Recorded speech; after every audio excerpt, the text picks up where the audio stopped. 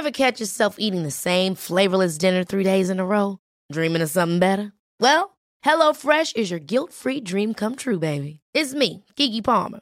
Let's wake up those taste buds with hot, juicy pecan-crusted chicken or garlic butter shrimp scampi. Hello Fresh. Stop dreaming of all the delicious possibilities and dig in at HelloFresh.com.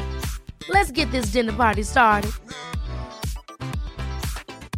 Quality sleep is essential. That's why the Sleep Number Smart Bed is designed for your ever-evolving sleep needs. Need a bed that's firmer or softer on either side? Helps you sleep at a comfortable temperature? Sleep Number Smart Beds let you individualize your comfort, so you sleep better together. J.D. Power ranks Sleep Number #1 in customer satisfaction with mattresses purchased in-store. And now, save 50% on the Sleep Number Limited Edition Smart Bed for a limited time. For J.D. Power 2023 award information, visit jdpower.com/awards. Only at a Sleep Number store or sleepnumber.com.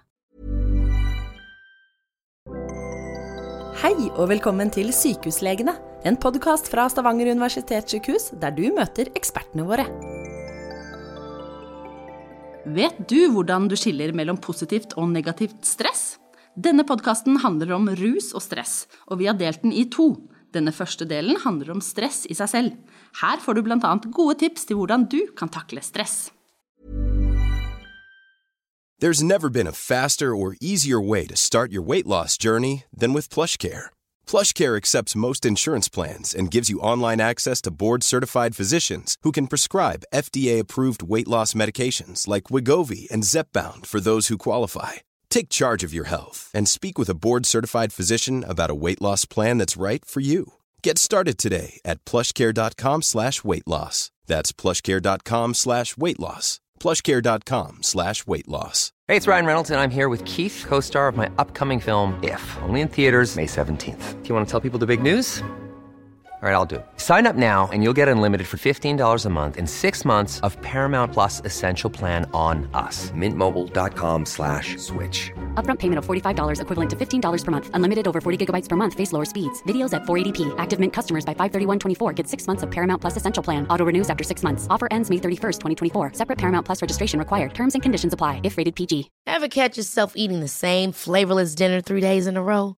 Dreaming of something better? Well, HelloFresh is your guilt-free dream come true, baby. It's me, Keke Palmer. Let's wake up those taste buds with hot, juicy pecan-crusted chicken or garlic butter shrimp scampi. Hello Fresh. Stop dreaming of all the delicious possibilities and dig in at HelloFresh.com. Let's get this dinner party started.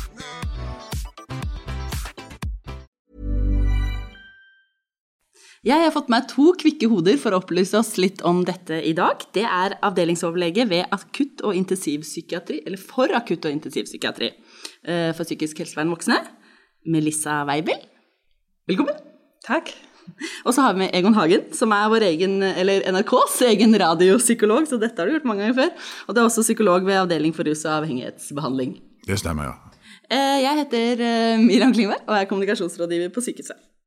Jeg har da lest at noen synes at julen er mer stressende enn å skille seg, og at 21 synes det er mer stressende faktisk enn å få innbrudd i huset sitt julen, altså. Hva er det egentlig med desember og stress? Altså, desember er jo en stressende tid for mange. Det er jo mange oppgaver og aktiviteter som man har i tillegg til det man pleier å gjøre før jul. Altså både julegaver, juleavslutninger, forberedelser, og så er vi ganske gode til å stresse i forkant, mange av oss. Planlegger, legger terskelen høyt, sjekker ting på sosiale medier, ser hvor bra alle andre har gjort det, hvor tidlig ute de er, og hvor sent ute vi er. Så det hjelper jo ikke. Ja, hvorfor er det sånn? Ja, nei, jeg tror jeg begynner i andre ende å si at i utgangspunktet tror jeg aller fleste opplever at desember er en koselig måned. Jeg er litt mer der. Og så vet vi jo selvfølgelig at alle tings doble ansikter, det er noe med alt. Og selv om det er koselig med glede oss i jul, og jeg sier, når vi er ferdig med november, så synes jeg ser liksom lys i enden av tunnelen. For desember har liksom denne kronjuvelen i enden, og nemlig jula. Men så er det litt det som Melissa sier også, at vi har dette sammenligningssamfunnet, og alle kan liksom se hvor går utrolig vel, liksom 7 sorter, og alt på G hos hun og han, og alt dette her. Så klart at det gir jo en sånn, hvis du litt den typen som driver liksom, og liksom sammenligner egen lykke og fortreffelighet og evne til å mestre livet med alle andre, så det selvfølgelig dette desember en kilde til å føle seg litt sånn puslete og ikke så flinke som de andre. Men for de aller fleste så tror jeg at desember og jul bare snadder, altså. Det jo det som meningen, det ikke det? At man skal kose seg, at man skal... Altså førjulstida skal også være en koselig tid, ikke bare julaften, så det jo viktig å bruke den og ta vare på den. Det jo helt sant, men jeg tror kanskje mange kjenner litt annerledes på det. Ja, og så har du den inkarnasjonen med disse småbarnsforeldrene. Altså, jeg sier jo det at når vi var vokst opp, så var vi ute egentlig hele året, fikk lov å komme inn på julaften. Nå jo på en måte ambisjonsnivået til foreldrene helt annerledes, så det en drøss med avslutninger, det en drøss med ting som foreldre skal være med på, i tillegg til disse at det piano og tubaspilling og alt mellom himmel og jord, som gjør nok at veldig mange foreldre, tror jeg, kan kjenne litt grann på det presset. Og så har vi kommet til denne merkelige situasjonen også faktisk, at jeg spurte noen unger som rundt meg, hva ønsker dere? Og så vi har alt. Altså vi kom dit her nesten, til og med ungdommer, altså. Ok, jeg kan få en ny iPhone da, liksom. Liksom det på det nivået. Så klart, det litt spesielle tid vi lever i. Hva gjør du da? Hvis du en småbarnsmor og kjenner at du stresser med julegaver, for du vet egentlig ikke hva de ungene har alt. Vi kan jo kalle det et ilandsproblem. Ja, altså det jo klart altså veldig mange vil jo si ja, man må jo bare ikke la seg påvirke alt rundt seg og sosiale medier og sånne ting, men det jo lettere sagt enn gjort. Jeg tror vi alle blir jo påvirket til en viss grad. Så da det jo kanskje viktig å ta et skritt tilbake da, og kose seg litt, sånn som Egon sier at vi skal jo ha det koselig oppi dette her også. Kanskje legge lista litt ned og tenke hva man rekker over, kanskje skrive lister, planlegge litt i god tid i stedet for å tenke jeg må rekke alt og må gjøre alt på en gang. Det noe med det der å gå good enough, liksom, at du trenger ikke ha 7 sorter, sant? Og finne på en måte et nivå på denne julestandarden som du faktisk kan leve med, egentlig. Og så det jo for oss å liksom jobbe i hvert fall i disse trøst- og bæreyrkene, så vi har ikke noe annet egentlig enn å prøve å invitere folk til å prøve å tenke annerledes rundt de valgene de har. Kan du tenke litt annerledes rundt dette, sånn at du får det greit faktisk? For klart det en sammenheng mellom hvordan vi tenker om ting og hvordan vi faktisk opplever ting.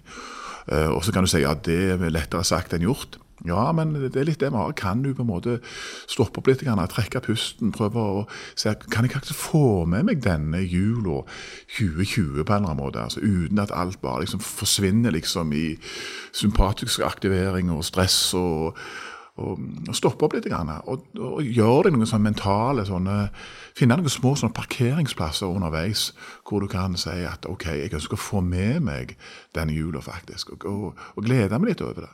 Det litt sånn back to basic, at du skal tilbake til det grunnleggende gå tur? Ja, det jo de alminnelige ting. Folk jo ganske flinke, tror jeg, og vet jo, mange har gjort dette ganske mange ganger før, så du vet jo hva som virker og hva som ikke virker, sant? Og hvordan vi vil ha det. De fleste har kanskje en idé om altså, jeg synes dette bildet med bygge Wesseltopp, og det som et snowing med piano, det sier liksom alt liksom, om den stemningen som sikkert veldig mange ønsker, det der at det helt nedpå, altså.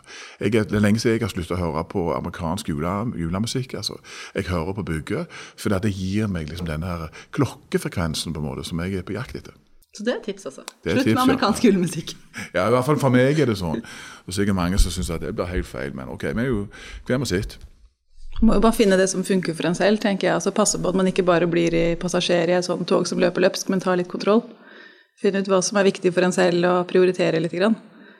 Det sikkert lurt å være litt bevisst at man veldig kjapt kan bli liksom dratt med, og så baller det bare på seg, og så plutselig så var jula over. Ja, det jeg så enig i, det med der å liksom, ikke sitte i baksetet, liksom, men komme deg frem og ta tag i rett og si, hvordan ønsker jeg at dette skal være? Altså, ønsker jeg bare liksom å la andre bestemme tempo og innhold og alt dette, eller ønsker jeg faktisk å ta noen grep selv? Hvordan vil jeg at denne jula her 2020 skal være? Og jeg tror at når dette har vært et fordømt møkkeår, egentlig med korona og Trump og alt dette, så synes jeg at vi skal unne oss selv og si at dette skal pike det vi bestemmer. Nå skal vi gjøre det på vår måte, sånn at vår bitte lille familie, enten det blir 10 eller hva det nå blir, kan liksom senke skulderen og prøve å få det litt fredelig, og så være litt ok med hverandre, og stelle med hverandre, og si fine ting til hverandre, og spise god mat og alt dette. Det gjelder jo alle andre år også, tenker jeg at man kan ikke, altså jula kommer uansett, men man kan jo kanskje legge litt føring på hvordan man vil ha det. Altså i år så kan vi ikke bestemme hvor mange vi vil ha i juleselskap, men andre juler så kan man kanskje begrense hvor mange gjester man skal ha, eller man trenger kanskje ikke å ha den mest avanserte maten, man trenger kanskje ikke å ha julelys over hele huset, altså man kan legge lista der man vil. For noen år tilbake så hadde vi 25 gjester til jul, og så insisterte jeg på å lage ribba til 25 mann. Det var en sånn aha-opplevelse. Det skal jeg pike det slutte med, for det var ikke plass. Jeg har en sånn 90 cm bred stekeovn, og det var ikke plass til mer ribba inni der. Og da kjente jeg at dette kostet mer enn det smakte, for du vil jo gjerne at svoren på alle disse 5 ribbene skal være helt perfekte. Og da kjente jeg at det gikk litt utover sinnets munterhet, som det står på melkesjokoladen, så jeg sluttet med det. Ja, for når vet jeg at jeg er for stresset? Jeg har jo en Fitbit, jeg ser jo at hvilepulsen min har økt den siste uka. Hvorfor det, liksom? Det er ganske gøy at man skal måle stress på Fitbiten sin. Ja. Det tror jeg liksom, det tar stressmestring til nye høyder. Men altså vanligvis så ville man jo mer sagt at hvis man begynner å få litt vondt i hodet, eller man sover litt dårlig, eller føler seg irritabel, eller litt sliten, eller sånn, at kanskje man skal ta et skritt tilbake og tenke at kanskje dette ikke er influensa, og kanskje ikke korona heller, men bare stress. Altså det er sikkert ikke så veldig dumt. Men, og det er jo sånn, studier viser jo at vi stresser jo mye, og at når vi stresser ned i ferier eller i jula, så er det jo mange som blir syke.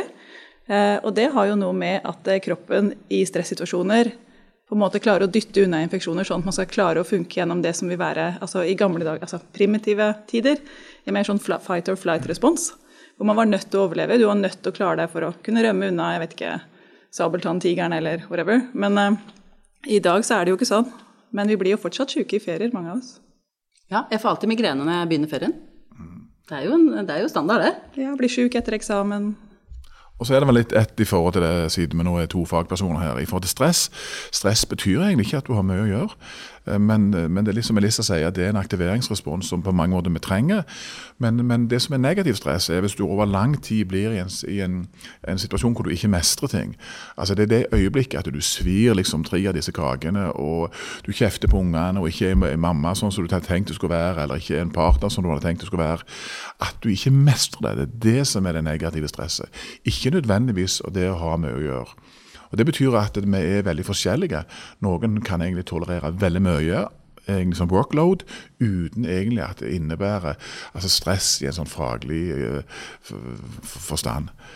Og der må vi liksom justere litt på kløtsjen hver og en, og lytte litt på denne indre kanalen egentlig. Hvordan er det fatt med meg? Er dette litt for mye? Og må jeg... Det kan verken meg eller Melissa si noe om, men det må du liksom kjenne litt på selv, og justere på kløtsjen i forhold til hva som er greit for deg faktisk. Og lære deg og kjenne deg litt selv på gangen. Altså. Og det er jo ofte kanskje det å bli eldre handler om det, at du blir flinkere kanskje å lytte litt på denne indre radaren, egentlig, hvordan det er fatt med deg egentlig, og om du må justere litt. Men det er jo utrolig viktig, og akkurat det der med å si noe om at stress ikke nødvendigvis er negativt, at det finnes både positivt og negativt stress. For det er klart, som du sier, altså, vi trenger jo å stresse litt av og til. Altså, det er jo bra å stresse litt før eksamen, da gjør du det kanskje bedre. Sant? Så det der med at man skal stresse ned og aldri stresse, det er jo heller ikke rett. Men det er jo når det blir for mye, som Egon sier, eller over for lang tid, eller man dekompenserer, så er det jo ikke så bra da. Ja, for hvor lang tid kan man takle stress? Er det noen sånn regel? Jeg tror det er ganske individuelt. Ja. Fordi stress kan man leve med hele veien hvis man takler det rett. Nei, ja, det kommer jo litt an på, man skal jo ikke stresse hele tiden, det er vel ikke bra for kroppen, sånn rent kroppslig det heller. Altså, men det er klart at å ha den evnen til å kunne mobilisere når det gjelder, det vil man jo. Altså litt sånn reft steinalderen liksom. Altså du er jo nødt til å kunne stresse hvis noen er etter deg og vil spise deg. Det er positivt. Men burde ikke stresse hele tiden. Altså du kan gjerne ha 3 mobiltelefoner hvis du synes det er helt ok og du turnerer det. Men det er det øyeblikket de begynner å gå i ball. Det er da liksom dette blir negativt. Men hvorfor reagerer vi annerledes på stress? Har det noe med bagasjen vår å gjøre? Ja, det vet du. Det er jo klart man har forskjellige responser både, men det er jo både arvelighet, altså den personligheten du har, og så er det jo så klart bagasje høres utrolig negativt ut, men altså de opplevelsene man har hatt tidligere I livet, da, og det kan jo være, altså det også kan jo, altså opplevelser fra tidligere kan jo styrke en, gjøre en bedre rustet til å takle stress, men samtidig så kan det gjøre at man mer sårbar for å ikke takle det. Det kommer jo litt an på, så det jo alt fra helt negative ting som at man har blitt mishandlet I barndommen, omsorgssvikt, sånne ting, til at man kanskje har vært litt nødt til å ta ansvar, og det ikke gikk så bra, til hos andre så kanskje det gikk ganske greit, og at man da har kommet ut av det sterkere. Det det som så paradoksalt egentlig, at for noen så blir på en måte vanskelige opplevelser på en måte et eller annet som gjør deg tøffere, mens for andre så gjør det egentlig bare at sikringene blir litt svagere, og at du lettere kan bli overveldet egentlig av følelser senere I livet. Så vi skrudd sammen litt spesielt med mennesker egentlig. Det viktige vel kanskje å bli litt kjent med seg selv, sånn som du nevnte I sted, at man må vite hvem man og hva man tåler. Og det lærer man jo etter hvert da. Man vet det kanskje ikke når man på slutten av tenårene, men man vet det forhåpentligvis litt bedre når man kanskje I 40-året. Så... Og hvis jeg vet at desember, at det har skjedd et eller annet I desember for 10 år siden som vanskelig for meg, så det kanskje desember da jeg skal passe på litt ekstra? Eller? Ja, hvis noen har mistet for kanskje tett opp mot jul for eksempel, eller sånn, så du får en sånn dobbelthet I jul, og jul både en sånn påmeldelse om noe kjekt, men samtidig så det som å trekke av et plaster egentlig, på et gammelt sår egentlig. Og noen ganger så jo livet så utkrøpet at det legger sånne kjipe ting opp på egentlig gode dager. Men sånn det, vi får det ikke alltid helt sånn som vi vil. Men da det jo sånn som gode psykologer og psykiatere sier at man må jo snakke med noen, man må jo ha noen å snakke med, og at av og til så kan det være lurt å ha noen som man kan tømme seg litt for, og på en måte få utblåsning til, og litt sånn, og så kan man jo fortelle de rundt seg litt hvordan man har det, for eksempel I desember da, sånn at man kanskje kan få de til å ta litt ekstra hensyn eller hjelpe litt til. Jeg tror ganske mange også har altså dette med kontroll og dette med å fikse ting selv, altså det mange som kanskje vil ha godt av å gi ting litt videre og dele litt på oppgavene, men som ikke gjør det for at de klarer det ikke, eller det skal være så perfekt og litt sånn. Og da det igjen dette med hvor legger man lista, altså hva godt nok? Altså det ganske viktig. Og så nevnte dere søvn I sted. Hvor mye har det å si for hvor stresset du Søvn utrolig viktig. Altså, det interessant fakta. Altså, jeg leste en bok om søvn for ikke så veldig lenge siden, og der stod det at Guinness rekordbok har nå tatt vekk dette her med hvor lenge man kan gå uten søvn. Fordi hvis man prøver å gå uten søvn så lenge man kan, så dør man. Alle dør. Så søvn jo helt livsnødvendig for alle, og det å få god søvnkvalitet og kunne sove godt, det kjempeviktig. For å kunne fungere, og for immunforsvaret vårt. Det blir jo dårligere det også, og vi får økt risiko for alt mulig rart hvis vi ikke sover. Så den der tankegangen for noen år siden hvor man skulle prøve å sove mindre og mindre og være mer og mer effektivt, det nok ikke sånn innmari lurt på sikt. Du nevnte at kvinner også kanskje mer utsatt for stress enn menn. Ja, altså angst og depresjon vel på en måte sykens influensa. Og vi vet jo at det flere kvinner enn menn som får disse tingene. Vi vet at i depresjon så det vel 1 av 4 eller det vel I hvert fall 1 av 4 nå som får en depresjonsdiagnose I løpet av livet, tror jeg. Og det jo så klart noe... 1 av 4 generelt? Generelt sett, ja, som får den diagnosen I løpet av livet sitt. Altså ikke bare kvinner, men det kan jo være biologisk betinget, eller det kan være kulturelt. Altså, vi vet jo at for eksempel for menn, så tradisjonelt sett, så har de ikke vært like åpne følelsesmessig, de snakker ikke like mye om følelser, og det kan jo gjøre at man kanskje ikke nødvendigvis at de ikke blir deprimerte, men altså de kanskje ikke blir fanget opp, fordi de mer sinte, eller de kanskje mer irriterte. Vi vet jo at man skriver ut mer antidepressiva til kvinner, og det kan jo være et uttrykk for at det flere kvinner som deprimerte, men samtidig så kan det også være et uttrykk for at de søker mer hjelp, sant? Og så vet vi jo også at det skrevet en del om at kvinner opplever høyt press, og at de synes det vanskelig å legge det fra seg. Så kanskje vi har litt biologiske forskjeller som gjør at vi reagerer forskjellig på de tingene, og at man da reagerer med å bli deprimert, da, fordi man ikke klarer alle disse tingene og alle disse oppgavene man gjør. Det har jo også vært mye snakk om dette med at kvinner blir dobbeltarbeidende, at man både skal jobbe fullt og ta seg av barn og ta seg av huset. Selv om veldig mange har partnere som flinke til å hjelpe til nå, så det nok ikke sånn overalt heller. Jeg vet ikke hva du sier, Egon, men det blir jo lett sånn der... Jeg enig I alt det du sier, men også det jo noe med at jeg tror vel at mange kvinner tenker at de på hjemmearenaen, så det de som på en måte liksom head of operations. Sånn at alt dette som vi har snakket om tidligere I forhold til høye forventninger og hvor alt skal være begeir og alt sånt, så kan det godt være at akkurat I forhold til jul så liksom kanskje kvinner I nedslagszone og kanskje I større grad enn menn I forhold til hvis ikke ting så perfekt. Men jeg er jo helt enig i det du sier, at vi vet jo ikke om menn blir mindre deprimerte, men for det vi ser på er jo hvem det som søker hjelp og alt dette. Og gjennomsnittsnordmann har vel 0,5 nære venner, så jeg en oversikt en gang, og mannfolk liker jo i forhold til kvinnfolk ikke på samme måte å snakke om det som vanskelig. Og det nok en kjønnsforskjell som har vært der lenge. Nå snakker vi sikkert mye med helsepersonell, og de mennene som der, de nok egentlig eller forhåndsrekruttert i forhold til faktisk å være den type menn som vil snakke om sånne ting. Men jeg har også jobbet ganske mye i teknologiske miljøer, eller i helt andre miljøer, og der ikke det spesielt interessant egentlig å snakke så mye om psykiske ting. Så folk liksom biter tennene sammen og alt dette, og noe av dette tror jeg bare liksom må være sånn. Det en kjønnsforskjell, og så kan noen menn forsøke å invitere seg inn til, og kanskje kan hjelpe å søke litt støtte noen ganger, og du kan bli overrasket over at det faktisk kan hjelpe. For det noe med at når du sier de tingene som du går og tutler med inn i hodet, så en ting at du liksom, når du sier det høyt, så hører du det selv, men du kan kanskje også få noen innspill fra andre som kan hjelpe deg til å tenke litt mer rasjonelt om de tingene som du står oppe i. Det utrolig viktig, og det jo klart det har vært mye mer fokus på dette her med å søke hjelp, altså både i forhold til depresjon, men også i forhold til angst. Vi ser jo at det forekomsten av angstlidelser også går opp. Men igjen, vi vet jo, som sagt tidligere, så det jo, vi vet jo ikke om det fordi folk oppsøker hjelp tidligere, eller om det faktisk flere med angst. For at noen vil jo si, ja, men nå med sosiale medier, og man skal fremstå som perfekt på Instagram, og på Facebook, og på Snapchat, og jeg vet ikke hva, TikTok, og det kanskje for litt yngre, alle disse tingene. Men det jo nye press hele tiden, og så det en del av de gamle tingene som ikke forsvinner. Men dette med fokus på psykiske lidelser gjør jo så klart at flere søker hjelp, og det jo bra, sant? Så vi skal kanskje tenke litt over om det virkelig mer eller ikke, det vet vi jo ikke. Men at det mange som sliter med både angst og depresjon, og også gjerne særlig rundt jul, det det nok ingen tvil om. Ja, for når bør du oppsøke hjelp da, hvis du kjenner på at du stresset i jula? Det ikke dermed sagt at du trenger å nødvendigvis gå til fastlegen din? Jeg kan ikke spole litt tilbake igjen, for nå snakket sammen litt om stress, og prøvde liksom å si hva noe egentlig stress? Jo, det ikke bare å ha mange ting å gjøre, men det den der opplevelsen av at det glipper. Og på samme måte så ser du for at mange av disse psykiatriske betegnelser egentlig gått ned og beskriver allmenn populasjoner. Altså ungdom bruker ord som depresjon, angst, nøy, altså de bruker psykiatriske begreper egentlig for å beskrive alminnelige svingninger. Og jeg har vært opptatt av det lenge, at vi må snakke om disse tingene, og så må vi passe på at vi ikke bruker sykdomsbeskrivelser egentlig på helt normale følelsesmessige variasjoner. Altså jeg føler på en måte at psykiatribegrepet på mange måter har penetrert eller lagt seg som litt sånn klissenteppe egentlig over mange av de alminnelige menneskelige følelsene våre. Det normalt egentlig for 17 år gamle jenter å føle at noen gang i livet et ork. Det betyr ikke at du har en alvorlig lidelse. Og den type perspektiv tror jeg det viktig at vi som fagpersoner også med å løfte frem, sånn at ikke vi med å sykeliggjøre egentlig helt normale menneskelige egentlig følelsesuttrykk. Det jeg opptatt av. Det kjempeviktig, og jeg tror at det akkurat det du sier der kan man nesten ikke si for mange ganger. At det helt normalt i livet å av og til være deppa.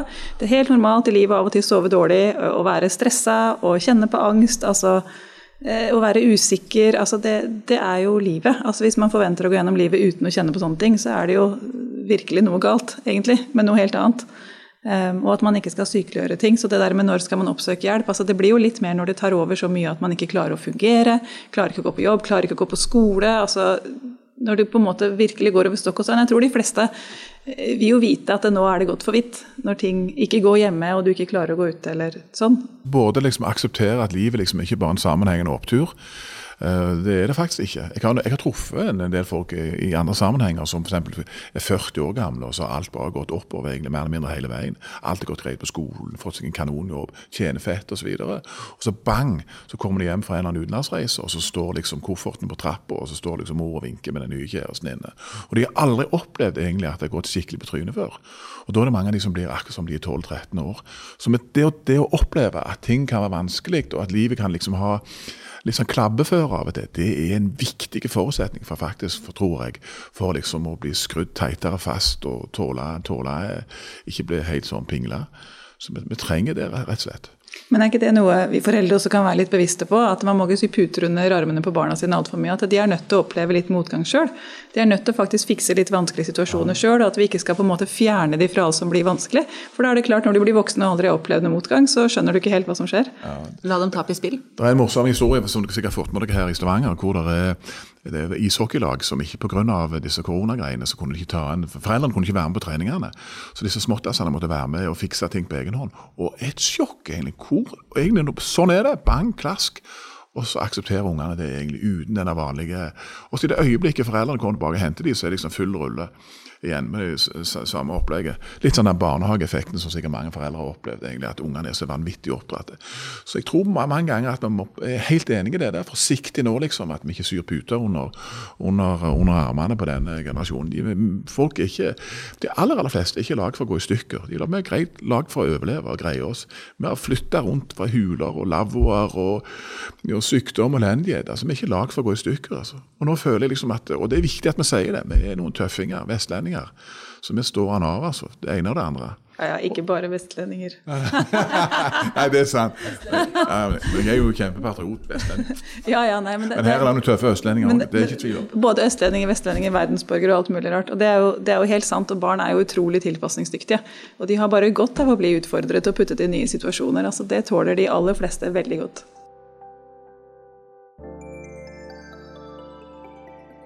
Takk for at du hørte på Sykehuslegene.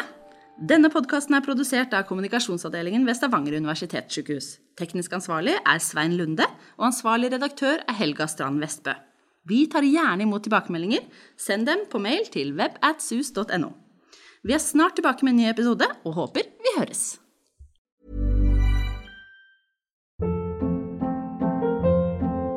Hold up. What was that? Boring. No flavor. That was as bad as those leftovers you ate all week. Keke Palmer here, and it's time to say hello to something fresh and guilt-free. Hello Fresh. Jazz up dinner with pecan-crusted chicken or garlic butter shrimp scampi. Now that's music to my mouth. Hello Fresh. Let's get this dinner party started. Discover all the delicious possibilities at hellofresh.com. Imagine the softest sheets you've ever felt. Now imagine them getting even softer over time. That's what you'll feel with Boll & Branch's organic cotton sheets. In a recent customer survey, 96% replied that Boll & Branch sheets get softer with every wash. Start getting your best night's sleep in these sheets that get softer and softer for years to come. Try their sheets with a 30-night guarantee. Plus, get 15% off your first order at bollandbranch.com. Code BUTTERY. Exclusions apply. See site for details.